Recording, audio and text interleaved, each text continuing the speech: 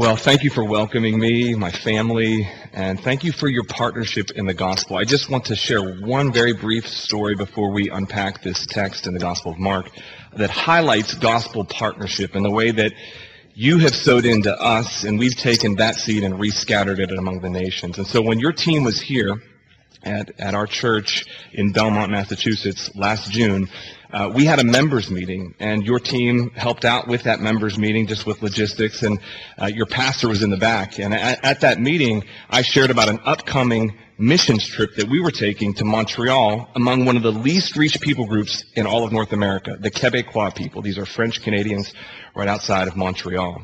And our church has formed a partnership there, and we took our first team of about 6 people to help with their facility, to do a facelift on their facility last August. Your team heard that, came back to your VBS, which I believe was in July, and as a special project, the kids at your VBS raised $975. And you sent a check to our church in that amount. We then took that check with $1,300 of our own dollars and gave $22 plus $100 to La Assemblée Chrétienne so that we could facelift their facility and just provide a donation to them as well. Among the least reached people group in North America, and they're a 5-hour car ride from us. And so thank you for sowing into us and inspiring us to sow into others. That's gospel partnership. That's kingdom-mindedness, and that's what's going on at your church. And so I just thank you for sowing into us. We love you. Churches are planted through a plurality of people partnering together. We are a product of partnership, and you're one of our partners. So thank you, friends. And thank you for the chance to preach. I want to just pray and just commit this time to the Lord as we unpack Mark chapters 4 and 5. Lord Jesus, your word is powerful. It challenges us. It comforts us. It convicts us. It equips us. We pray that you would guide us in this truth, that you would empower me to speak faithfully, passionately, accurately, for your glory and for our good. In Jesus' name, amen. In preparation to preach this sermon, I spent some time thinking about the chaotic moments in my life. Times when things seem to be spiraling out of control. Tumult and trial. I thought about the fall of 1999, my freshman year at Bucknell University. I was in a dating relationship that crumbled to pieces, and I was wrecked. It was a grace to me, but I couldn't see it then. Struggling academically, I was a football player, struggling on the field as well. Those things converged and created chaos in my life. Think about the fall of 2010, when my older brother spent a week in the hospital as a result of some very bad decisions that he made. Our family was overwhelmed. We were on a downward spiral. We did not know what to do. Friends, what have been some of the chaotic times in your life when things seemed to be spiraling out of control? You were overwhelmed, and you just simply did not know what to do. Where did you turn to for calm in the midst of chaos? Where did you turn to for peace in the midst of your trial? Well, as we look to Mark chapters 4 and 5, here's what we see. Jesus brings calm in the midst of chaos, leaving people to consider who he is. Jesus brings calm in the midst of chaos, leaving people to consider who he is. What I'd like to do is look at 2 episodes in chapters 4 and 5. Dave read the first. I'll read the second one here in a moment. But these 2 episodes, they have the same structure, the same progression. So the progression is this. People are in utter chaos. Jesus brings a supernatural calm, and then people are left to consider who this Jesus is. Who is this man that even the wind and the waves obey him? So, utter chaos, a supernatural calm, and a remaining consideration. Let's take a look at this first episode, Jesus and his disciples on the open sea. As nightfall approaches, Jesus decides to take his disciples across the Sea of Galilee. They're on the western side, and they sail 5 to 6 miles to the eastern side. And as they do that, we're told in verse 37, a great windstorm arose and the waves were breaking into the boat. The Sea of Galilee is notorious for its sudden and strong storms because of the topography. The Sea of Galilee is about 700 feet below sea level. And then just to the east, it rises rapidly. Mount Hermon's 9,000 feet above sea level. So you have these colliding cold fronts from the mountains and the uprising warm fronts from the sea, and they come and they create turbulence. And so these storms are well known, and that's what happens that night on the open sea as they sail 5 to 6 miles. The waves were breaking into the boat so that the boat was already filling. This situation is dire. It's going down. The boat is sinking. The disciples are in chaos, aren't they? The situation is urgent for everyone except Jesus. What's he doing as this boat is taking on water? He's in the back of the boat, curled up on his pillow, sleeping. He was asleep in the stern on a cushion. He is the perfect picture of peace in the midst of chaos, isn't he? The only mention of Jesus sleeping in all the Scripture, and it's in the midst of a hurricane. Well, the disciples are desperate and afraid. They wake up Jesus with this accusatory question. Teacher, do you not care that we are perishing? Embedded in their question is an accusation. Master, you don't care about us. You're not here for us when we need you most. Do you hear the accusation in their question? Now, they've walked with Jesus for months, perhaps even a year at this point in his public ministry. They've seen his care. They've seen his compassion. He's alleviated fevers. He's caused the lame to walk. He's cleansed lepers. He's been nothing but caring. And yet in the midst of their desperation, they forget his faithfulness and they make an accusation. Do you not care, teacher, that we are perishing? Friends, in the midst of your desperation, you will be prone to forget the faithfulness of God, to get locked in on your trial and to not see and remember God's past actions of faithfulness. You will forget his goodness, his kindness to you. Perhaps you're in the midst of tumult right now. And can I just encourage you as a friend, as a brother, how has God been good to you in the past? And how can remembering his past faithfulness inform your perspective on your present difficulty? God is always present. God is always faithful, but always in accordance with his own time. And notice, when the disciples think it's too late, Jesus is right on time. Verse 39, Jesus awoke and he rebuked the wind and said to the sea, peace, be still. And the wind ceased, and there was a great calm. Chaos becomes calm at the command of Jesus. Jesus takes this situation of utter desperation and brings about a supernatural calm at the power of his command. And he turns and challenges his friends. He says, why are you so afraid? Have you still no faith? He is pressing into their unbelief. He says, friends, you've seen me work. You've witnessed my power, my authority, my faithfulness, my compassion, and yet you doubt. He's inviting them to trust in the midst of their trials. You can trust me. You can trust me. You can trust me. Utter chaos. Jesus brings a supernatural calm, and then they're left with the remaining consideration.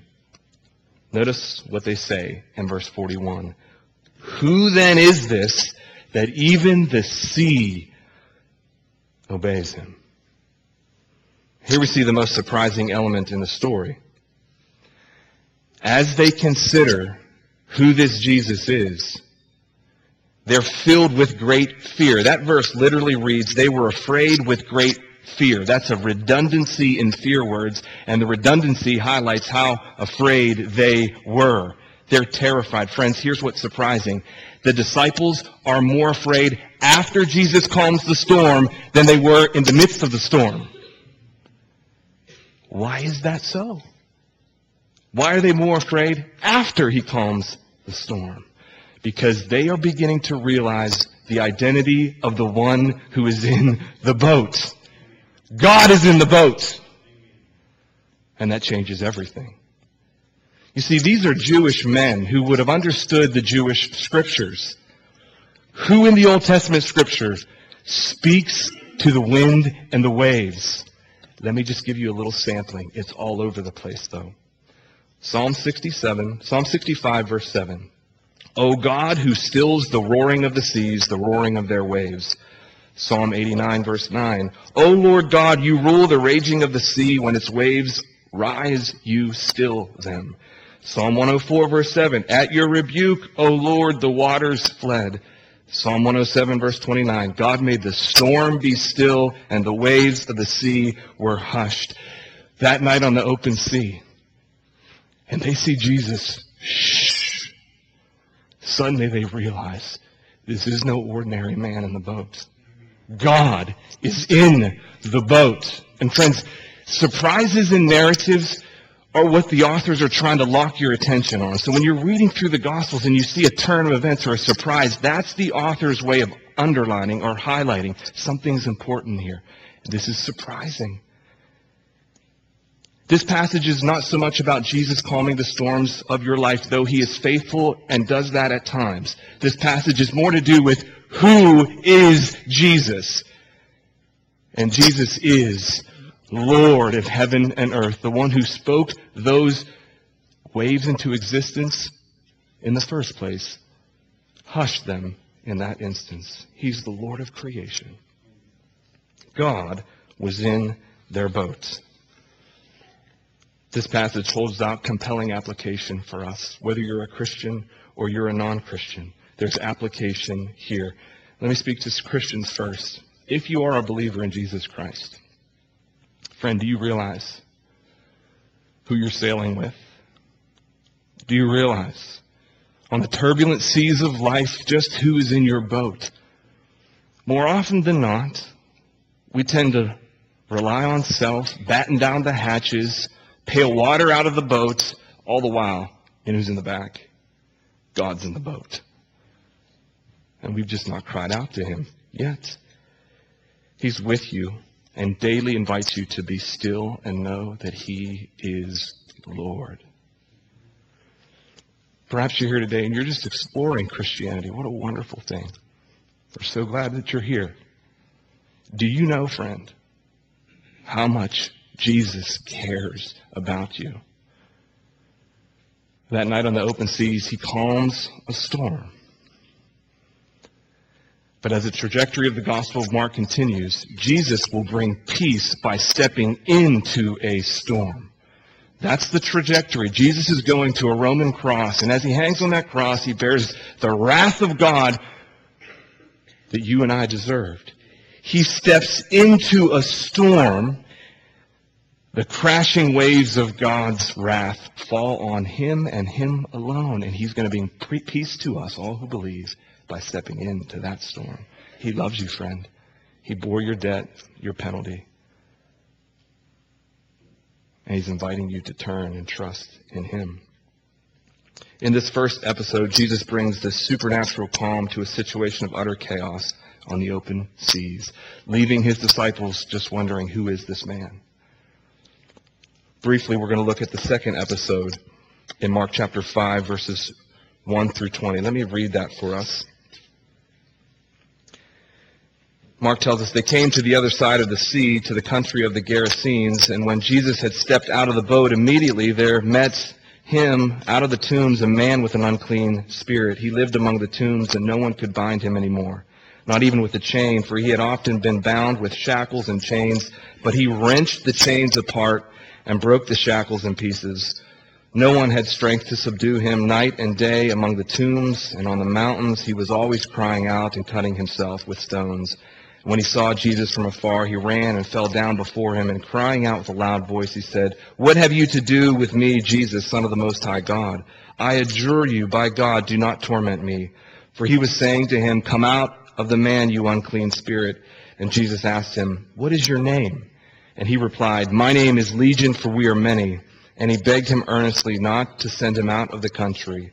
Now a great herd of pigs were feeding there on the hillside, and they begged him, saying, "Send us to the pigs, let us enter them." So he gave them permission, and the unclean spirits came out and entered the pigs, and the herd, numbering about 2,000, rushed down the steep bank into the sea and were drowned in the sea. The herdsmen fled and told it in the city and in the country, and people came to see what it was that had happened.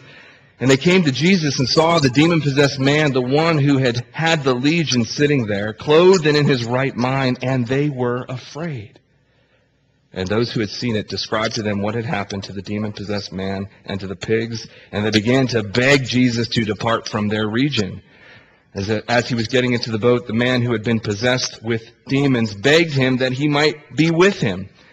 And Jesus did not permit him, but said to him, "Go home to your friends and tell them how much the Lord has done for you and how he has had mercy on you."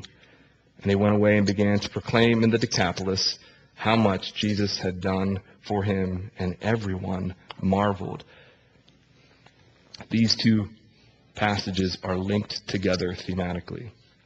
In the first, Jesus brings a supernatural calm to a situation of chaos in the open seas, leaving people to consider who he is. And then in the second passage, Jesus brings a supernatural calm to a situation of utter chaos in a man's life, leaving him and his neighbors to consider, who is this man? Jesus goes across to the other side. This is Gentile, non-Jewish territory, the Gerasenes or Gergesa. It's on the eastern side of the Sea of Galilee, and immediately there's a man who meets him. This man is in absolute chaos. He is possessed by a plurality of demons, a legion, as we'll find out. No one could bind him anymore, not even with a chain, for he had often been bound with shackles and chains, but he wrenched them apart. Just this picture of supernatural strength and destruction. He's inhabited by Satan's minions, his demons. This man is death incarnate, death animated. And friends, this is what Satan and his minions are out to do. They seek to kill, thwart, and destroy the good creation of God. And so as they inhabit this man, what is he doing? He's seeking to pierce himself, cut himself with rocks. That's Satan's attack. Mark tells us in verse 6, when he saw Jesus from afar, he ran and fell face down before him. And so what you see here is a combination of those evil spirits recognizing the authority of Jesus. Who in the scriptures understands who Jesus is as he's ministering? The demons. Truly you are the Son of God. See, they know who he is. They have good theology, but they just don't practice it. They don't submit to it. And then this man's just genuine desire to be freed from this spiritual oppression. We see that. What have you to do with us, Jesus, Son of the Most High God? I adjure you, do not torment me. Jesus had been saying, come out of him, come out of him, come out of him. Jesus then asked the spirit, what is your name? And the spirit replies, my name is Legion, for we are many. A legion was a unit of 6,000 Roman soldiers. There are thousands of demons in this man. And we see that the 2,000 pigs that will be drowned. This man is marked by utter chaos, but a supernatural calm is coming. The demons beg Jesus not to send them out, disembodied, but to send them into this nearby herd of pigs. And strangely, Jesus grants their request. And Mark writes in verse 13, so he gave them permission, and the unclean spirits came out and entered the pigs, and the herd, numbering 2,000, rushed down the steep bank into the sea where they were drowned. Friends, this is a dreadful picture of destruction. Just picture it. 2,000 bloated pigs bobbing in the bay. It's awful. Why would Jesus allow this? Well, we're not sure. Mark doesn't comment on it any further, but two possible explanations. First, this prefigures the ultimate destination of Satan and his evil ones. I know you're working through Revelation right now. Revelation 20, verse 10, they will be cast into the lake of fire. That's the ultimate destination of Satan and his team. They will be cast to destruction in the lake of fire. So some would say that this is prefiguring the destructive end of Satan and his servants. But looking at the rest of the passage, there's another explanation for the plight of the pigs. What happens with the pigs serves to reveal the hearts of these people in the country, what they valued. The decimation of their livestock, the very livelihood, revealed what the people trusted in. We'll talk about that just in a moment. So the herdsmen flee the scene and they broadcast among their countrymen what had happened. And in response, people flock back. They come back, and what do they see? Verse 15, they came to Jesus and they saw the demon-possessed man, the one who had had the legion, sitting there, clothed and in his right mind. Jesus takes a man living in utter chaos and he brings about a supernatural calm at his command. Chaos to calm at the command of Jesus. Jesus carries out a miraculous reversal in this man's life. Friends, this is the power of Jesus Christ. Chaos to calm, desperation to hope, death to life. This is what Jesus Christ provides all who would look to him, repent of their sin, and trust in him. He's a reverser. He takes chaos and he makes it calm. He takes death and he makes it spiritual life. For all who will trust in him today, what chaos, what restoration is needed in your life? Would you look to Jesus? Would you turn to him, repent of your sin? He can bring a supernatural calm into that. What remaining consideration do we see in this passage? Notice how the people respond. They came to Jesus and saw the demon-possessed man, the one who had had the legion, sitting there clothed and in his right mind. He's a picture of peace. And they were afraid. Do you remember how the disciples responded when Jesus hushed the storm? They were afraid.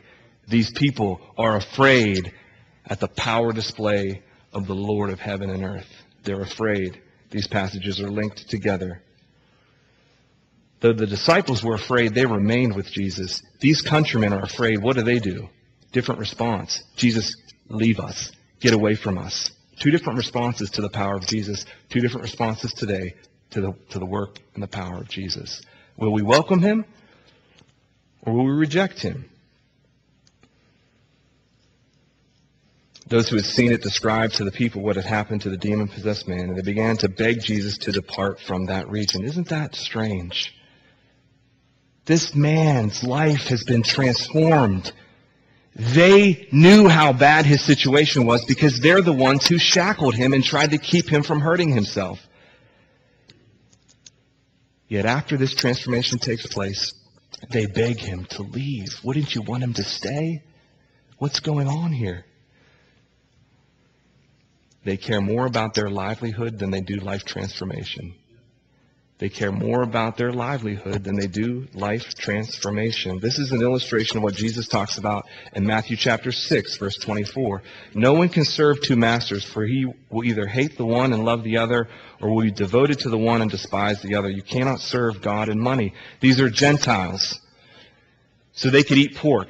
They herded pigs, 2,000 of them, evidently. This was a big part of their economy, and it's decimated. And they want Jesus to leave. They care more about their livelihood than they do about life transformation. Friends, beware the prospect of material loss. It can deter the promise of spiritual gain throughout the centuries. Beware the prospect of material loss if you follow Jesus, because it will deter you from holding on to his promise of spiritual gain. So this man's countrymen begged Jesus to leave. But notice what the man's also begging, but he begs him to remain with Jesus. As Jesus was getting into the boat, you see this man whose life has been transformed. Jesus, can we go? Can I go with you? And Jesus says, no, you're staying here. Why did Jesus not permit him to go? Because this man was his witness on the Decapolis. Why did Jesus go across to the other side? To proclaim the gospel. He's promptly rejected, but he does not leave himself without a witness. He does not leave himself without a witness. He leaves that man there to testify to the gospel, to the mercy of Jesus Christ. Isn't it good news that Jesus sends another messenger? I'm so grateful that after I rejected my friend Justin in 1996, as a junior in high school, he shared the gospel with me. I wouldn't hear it. 3 years later, I heard it from my sister. I'm so glad that he'll send multiple messengers. Multiple messengers. Maybe you're not a Christian. I want to encourage you. Who has God placed in your life who's sharing the gospel with you? Multiple messengers, people to pray for you, people to share with you. They may be irritating to you right now, but friends, it's an expression of God's love. He does not leave himself without a witness. He will send multiple messengers so that you can hear and respond in faith. If you are a Christian, do you realize you have been commissioned with a message of mercy? What does Jesus tell this brother? Go and tell what the Lord has done for you and how he has had mercy on you. He doesn't say, go get a theological degree, though that is important. He says, you just go and tell what the Lord has done for you. Share your testimony. Your testimony is powerful, and God can use that to bring another person into his fold. It's a message of mercy. This man's situation was abysmal. He's crying out on the mountain. He's being pierced with his rocks, skin, blood is flowing. He's living among the tombs, among the dead. It's awful. Yet, as the story continues, where's Jesus headed? He's going to step into that same chaos, isn't he? He's going to hang on a Roman cross on a mountain, crying out in anguish, and his skin will be pierced, and he will be buried in a tomb. He's going to experience the same chaos, but come out on the other side victorious. He walks into our chaos, and he conquers, and then he commissions us to bear witness to him. This is the message of mercy. And friends, if you're a follower of him, you are his messenger. As we close, I want to tell you a story, very briefly, of a man in our congregation named Dave Hallett. I met Dave 2 years ago this month. Our church, every Tuesday, every Thursday, serves free Starbucks coffee at the train station. Our town is a commuter town. It's a 10-minute ride, train ride into Boston. So thousands of people take the train into their work. And we serve coffee. We share the gospel. We invite people to church. It's a wonderful way to serve, to be the hands and feet of Jesus. And so I meet this guy. He's curious. He kind of walks by the first week. And then he comes by and he says, hey, what are you guys doing this for? I explain that we're a part of a church and we want to serve our neighbors. We serve because Jesus has first served us. He comes by the next week. He said, I'll come to your church. He comes to our church. I find out that this man was in the midst of chaos. He was separated for 6 months from his wife as a result of some very bad decisions that he made. And he's in the midst of a renewal. And he begins to come, and we begin to read the very Gospel of Mark that I'm preaching right now. And God is changing his life. A few months later, he's baptized upon a profession of faith. We have a picture up here that I'd like to show you.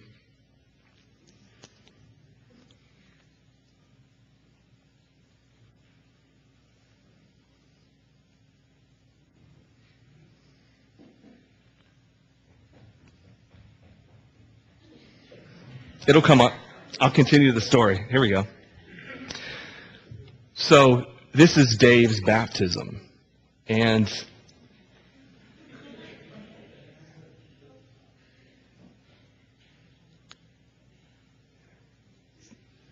you'll notice that that's a cattle trough. In Boston, we baptize people in cattle troughs because we don't have our own space. So we set it up in the back, and that's outside. So that's September a year ago. His wife's in the back taking a picture with her iPhone. She's not yet a Christian.